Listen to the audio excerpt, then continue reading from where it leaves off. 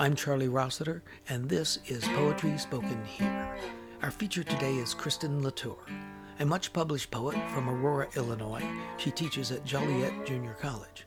She was born in Arizona, lived and taught for a time in Texas, and now finds herself in the northern Midwest. Then I'll be joined by Wes Mongo Jolly, who's working with a group of dedicated volunteers on the Performance Poetry Preservation Project. It's a project that is well on its way to creating an accessible, online, recorded archive of the history of the Poetry Slam.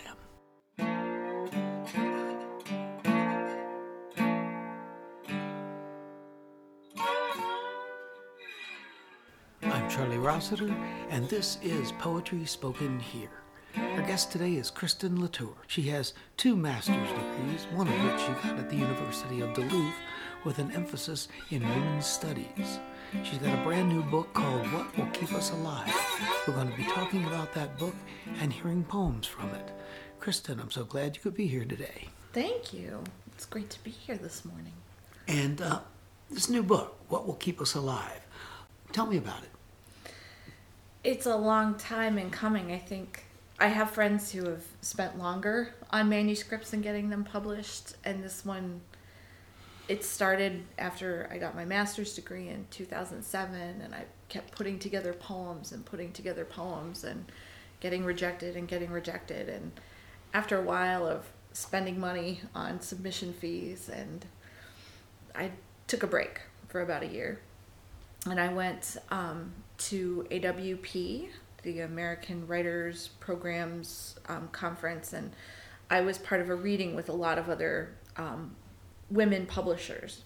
And after the reading, Erin Elizabeth Smith, who is involved with Sundress Publications, came up to me and she said, "I'd really like to see a manuscript of yours." And I said, "Oh, great, that would be great."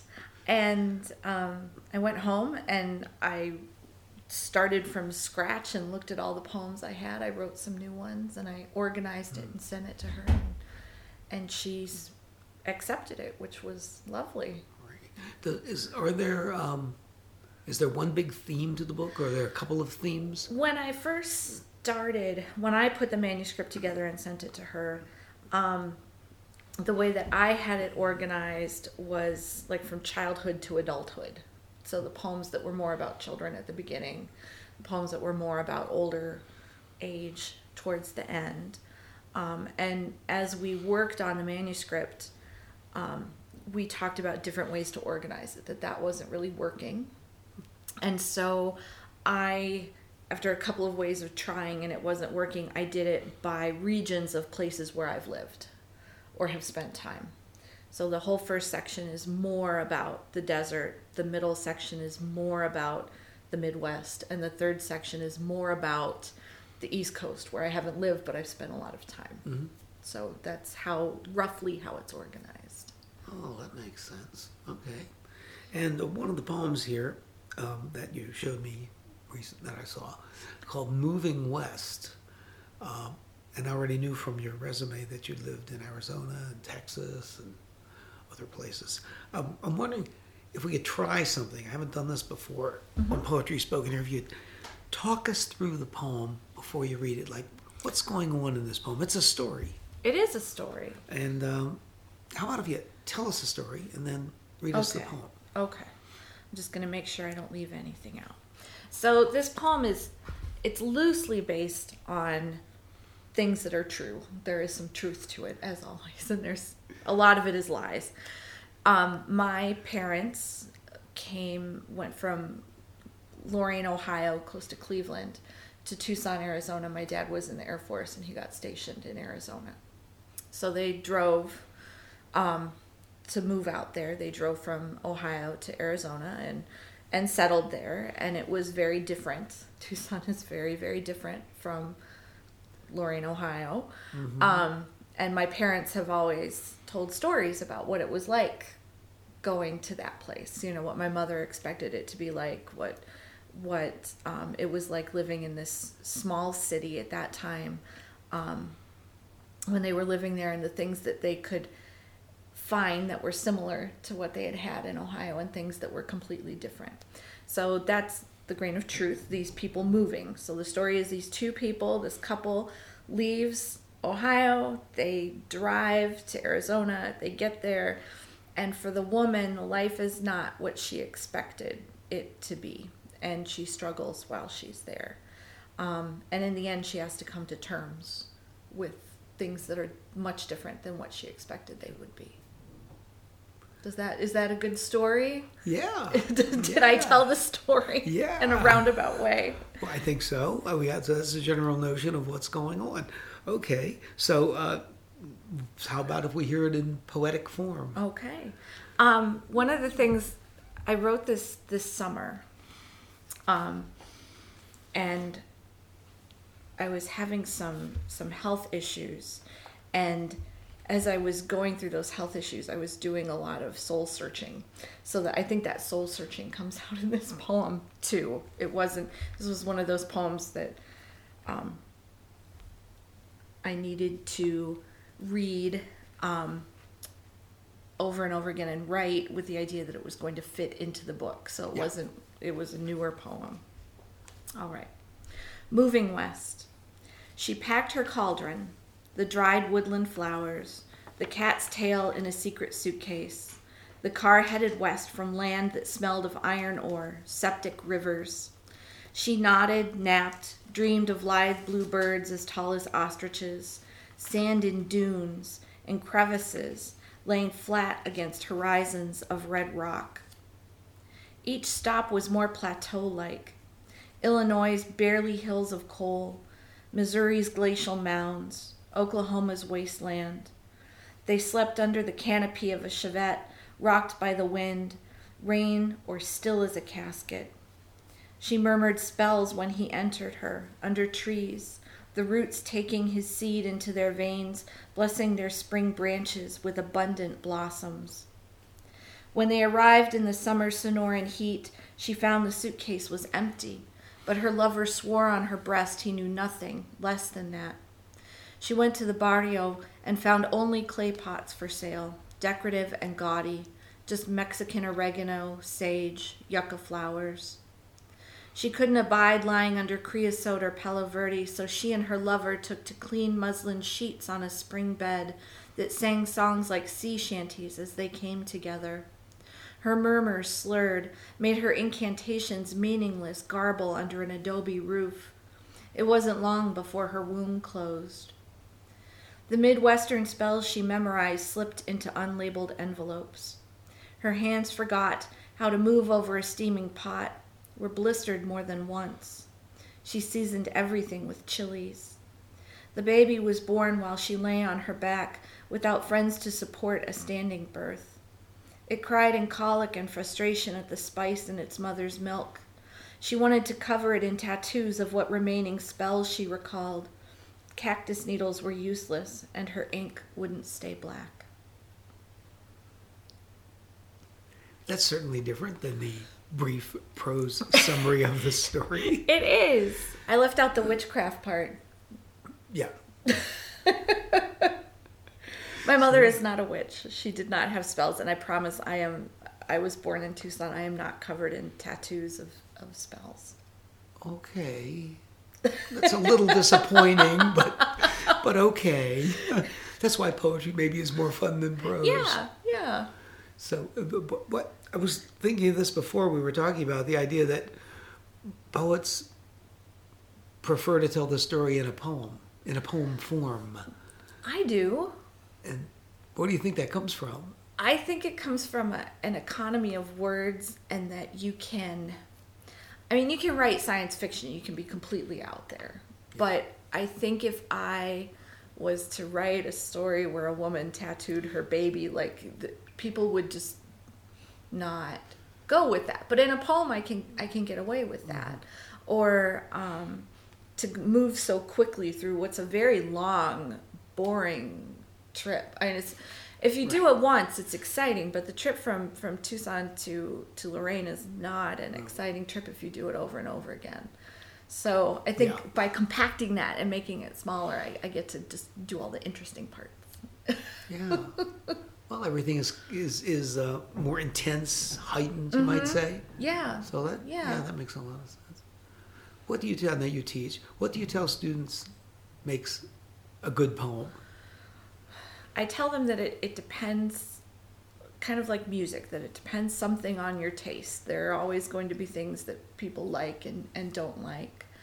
But some things are just not poems and other things are. So I think poems need imagery and they need sound and they need a compactness. Even epic poems are short. Like you read an epic novel and it's girthy. Like you've picked up an epic novel. But when you read an epic poem, it's still concise. There's a conciseness to it. So, and musicality, and I think that comes through the sound. Sometimes it's just word choice, and sometimes it's meter, and sometimes it's rhyme.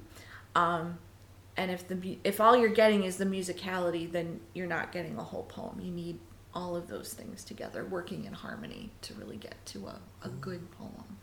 That'd be a way of elevating the level. If we were going to judge poems, elevating the level of how many of those components are functioning together. Yes. The rhythm, the sound, the story, whatever it is, or the image, whatever it is. I think so.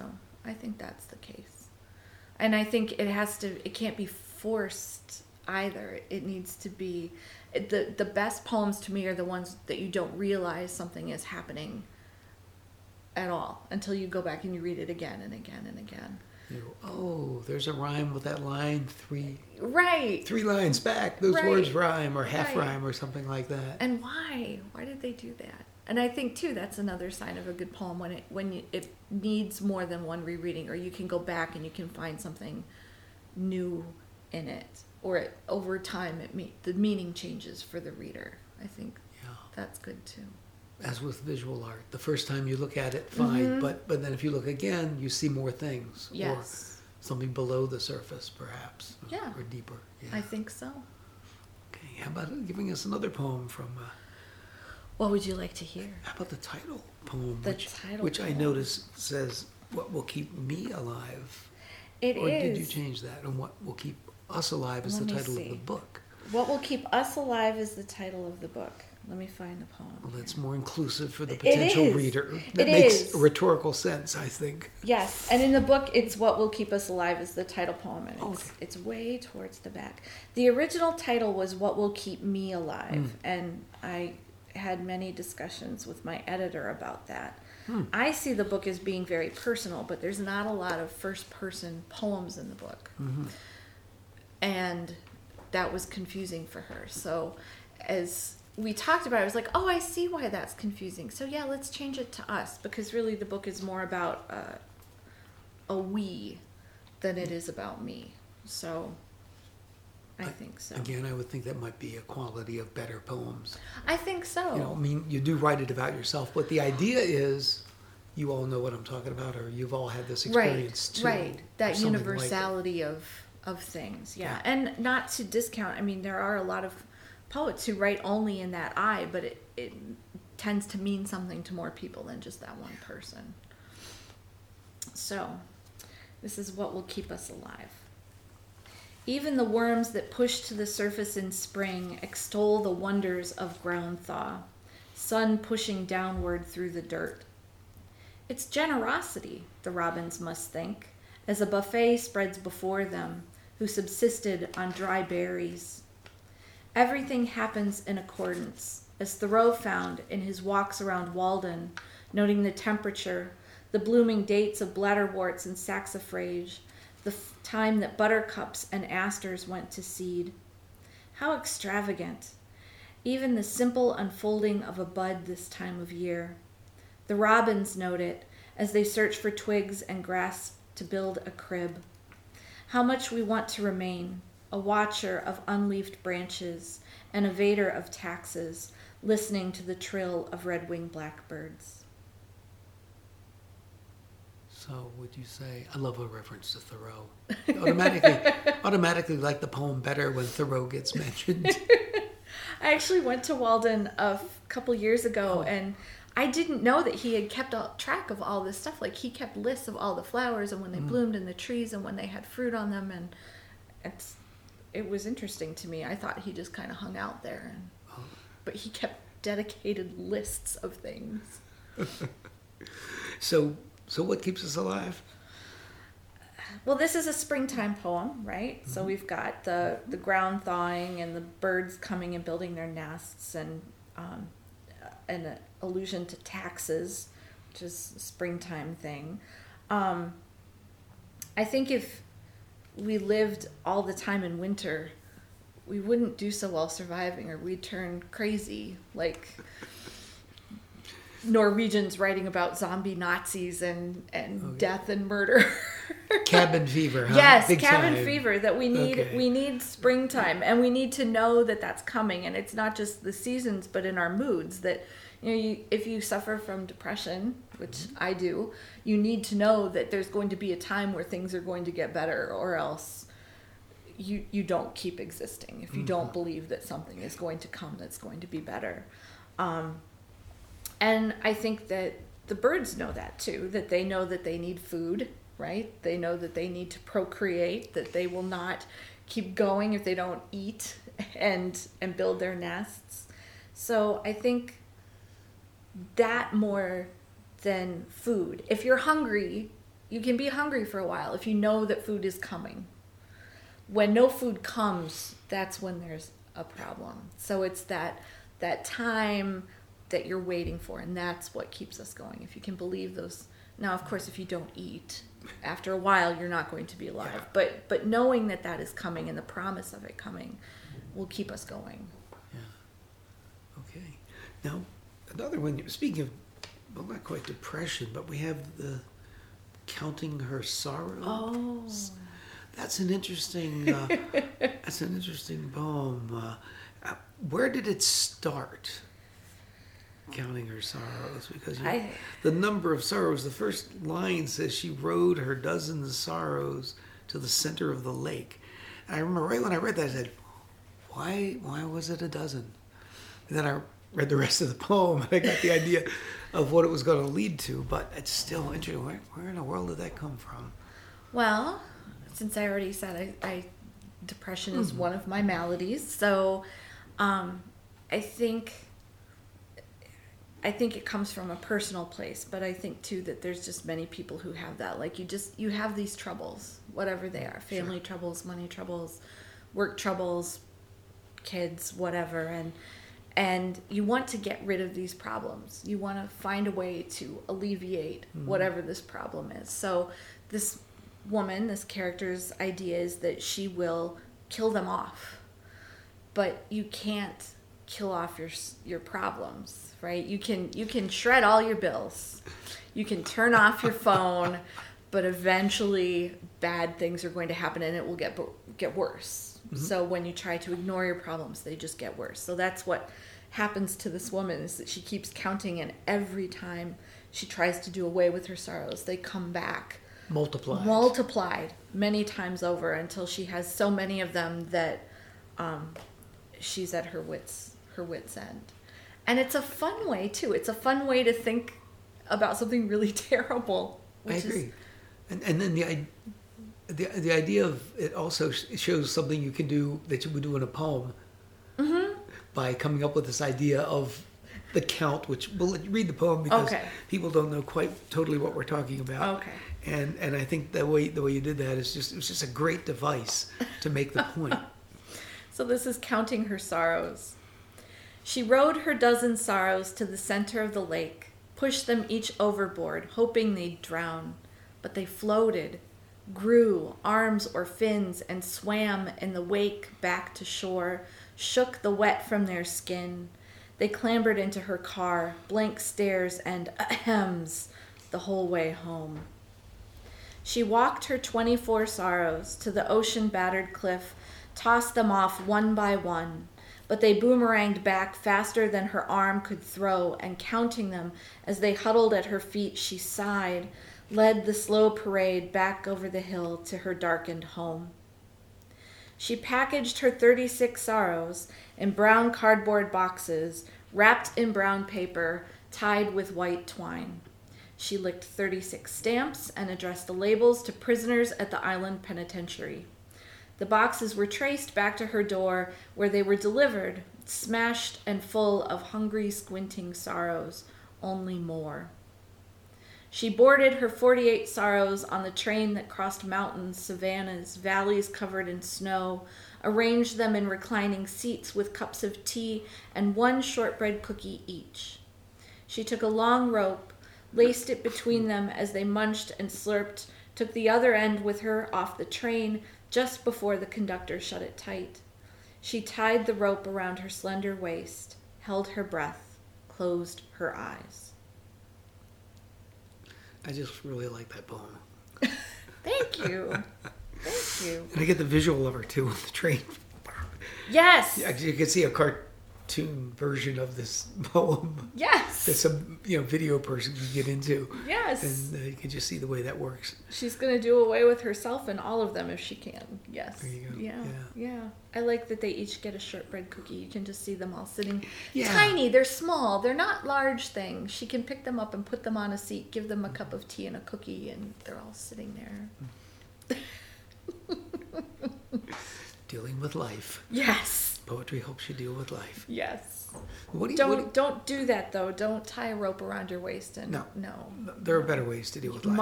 Much. What do you tell students when you want to tell them, like a kid comes in and isn't particularly into poetry? Your course just fit his schedule, as you said. Sometimes I had a free hour at 10 o'clock, so Right. I'm here. Yep. What do you tell them they might help them get into poetry? Well, I try to be where they are at first. And all of us, almost all of us, started in childhood reading or learning songs that had these catchy little rhymes in them. And when you were a child, you learned a lot of things through poetry, like a rhyme on how to tie your shoes. Or you learned, we learned things through our poetry. And kids love Dr. Seuss, and they love Shel Silverstein, and they love music and songs that are poetry.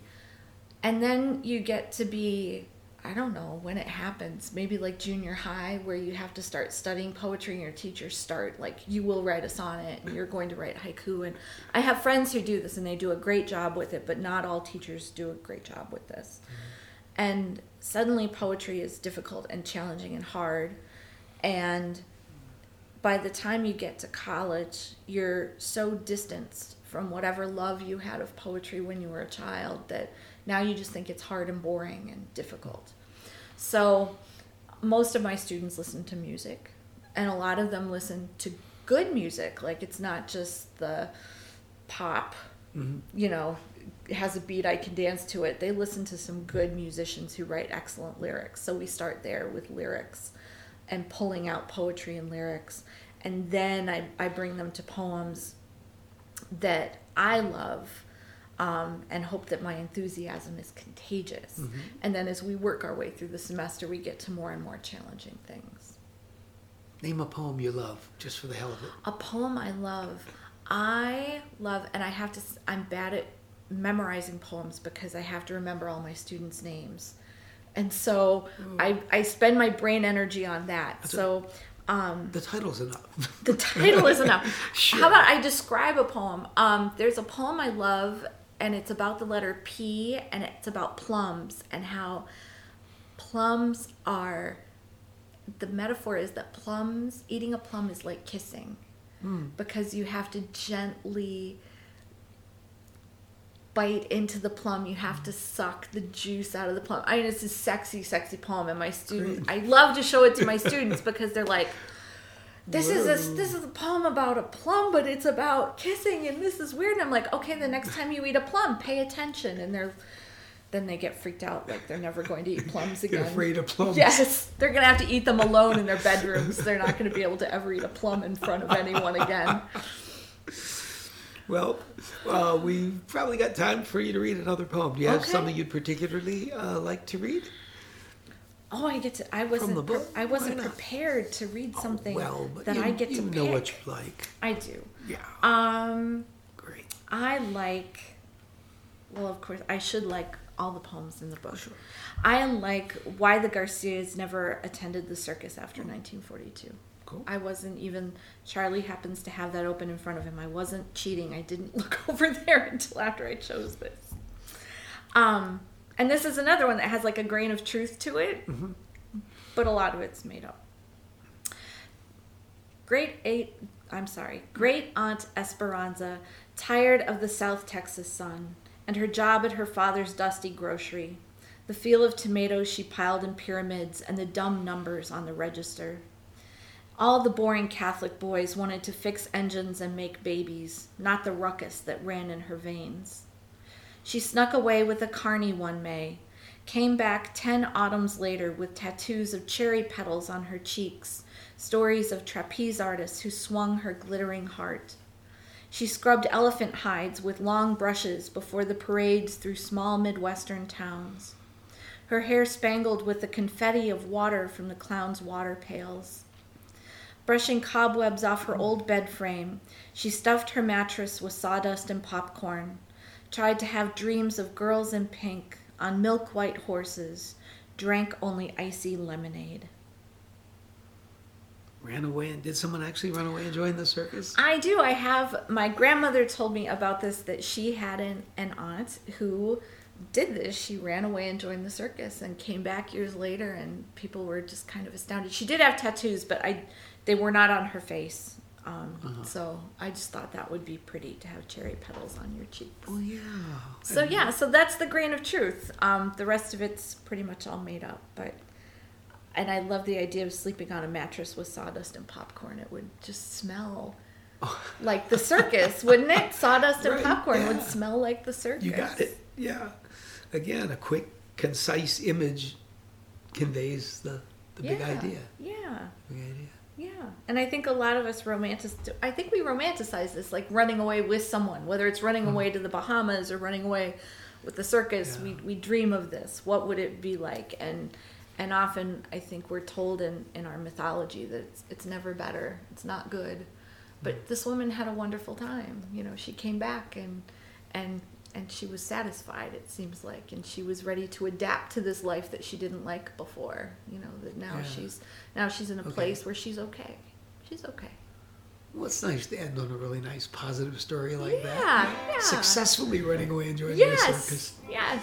Living to tell about it. Absolutely. Great. I'm glad you could do this, Kristen. Thank you so much, Charlie. I'm so glad I came. Thank you. I'm Charlie Rossiter. This is Poetry Spoken Here.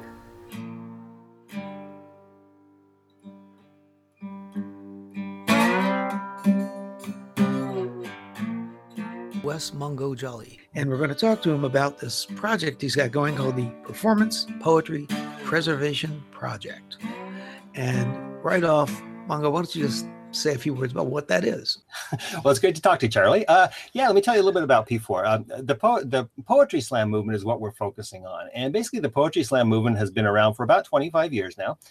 And we feel like it's a really important kind of cultural and historical event that's kind of been going on for so long that we wanted to try to capture before it goes away. Because as you know, recordings of poetry or recordings of anything that start getting more than about 5 or 10 years old start beginning to disappear. So we feel like we're in this window right now where we've got the ability and the opportunity to collect so many of these recordings that have been happening all over, poetry slams all over the country. Yeah. So what our goal is that we're trying to go out to these venues that have been recording these things, grab these recordings, whether they're on VHS or whether they're on cassette tape or whether they're on computer files, get them all in, bring them into a single repository, get them all digitized to some standards, and then apply some preservation to them. So eventually, when we get all the material in that we're expecting to get in, we expect to have probably one of the largest archives of spoken word poetry in the world. It's going to have thousands and thousands of hours of recorded poetry from poetry slams all over the world, actually. So it's a fairly big project and a fairly large undertaking. The main way we're approaching it is this idea that the poetry slam movement is the people that know this material best, and they're the people that can collect and index it properly. But we also want to partner with a repository institution like a large college library or a large public library, somebody that can actually be the technical repository for the material, and then leave it to us, leave it to the Poetry Slam movement to be able to actually get the material, get it indexed, get it properly into the repository. So that's basically what we're trying to do.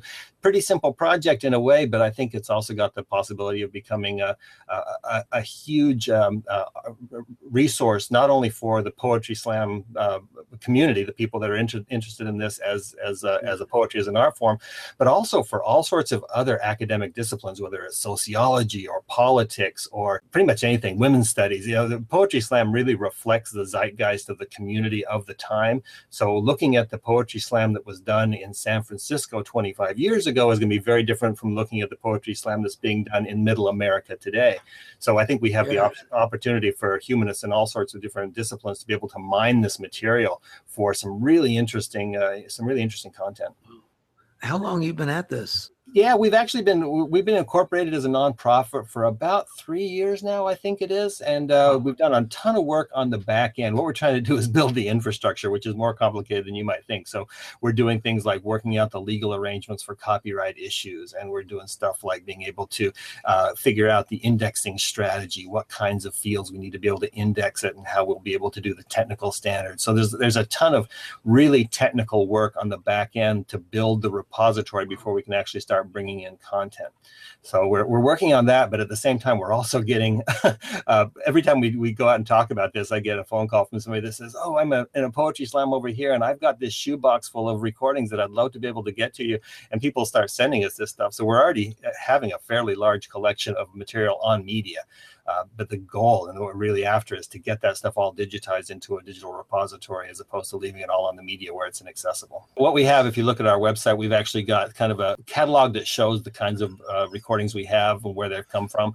It's just basically a spreadsheet that shows kind of all of the material we have, but none of it's been digitized yet in a place that's accessible. We've done a lot of experiments where we've digitized sets of content, like we digitized 500 pieces recently and then sent those out to a set of indexers to do a test indexing run on it to see how well that worked.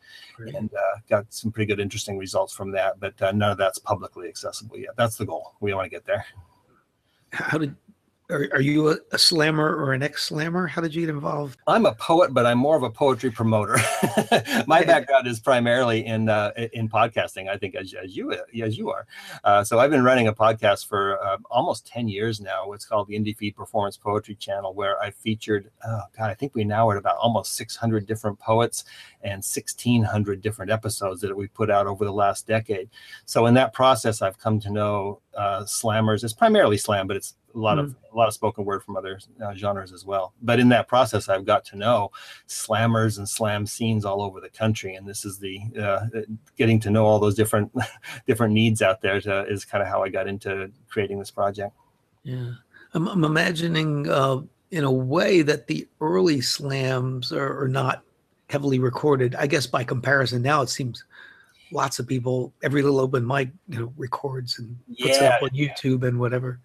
Yeah, it's true. Actually, some of the earlier slams, they either weren't recorded or they were recorded kind of in just in passing. I know that there are lots of slams out there where just somebody in the audience had a cassette tape recorder and happens to have a recording of a slam from 1998, and it's just sitting on a cassette tape somewhere. And those are the really valuable ones.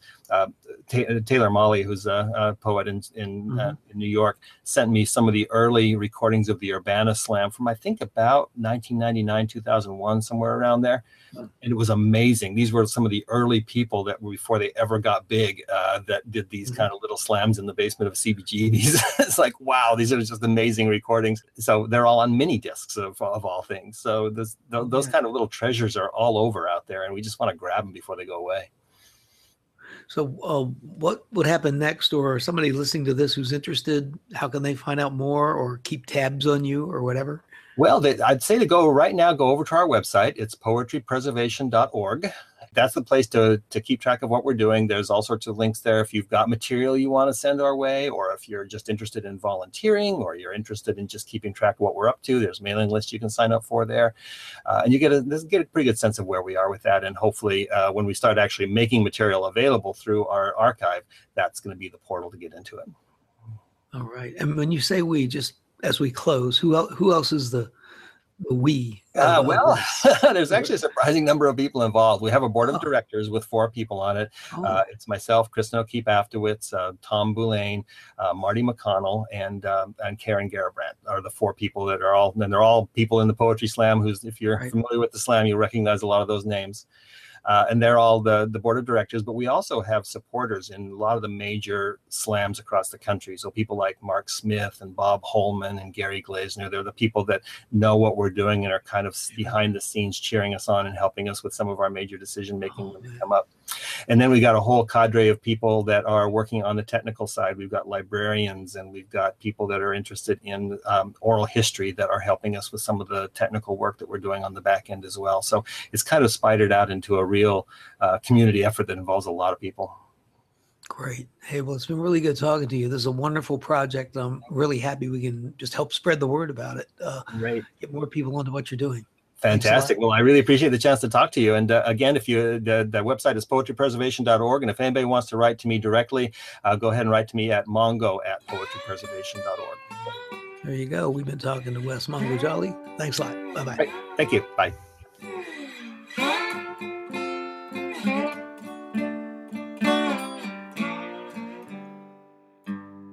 You've been listening to Poetry Spoken Here.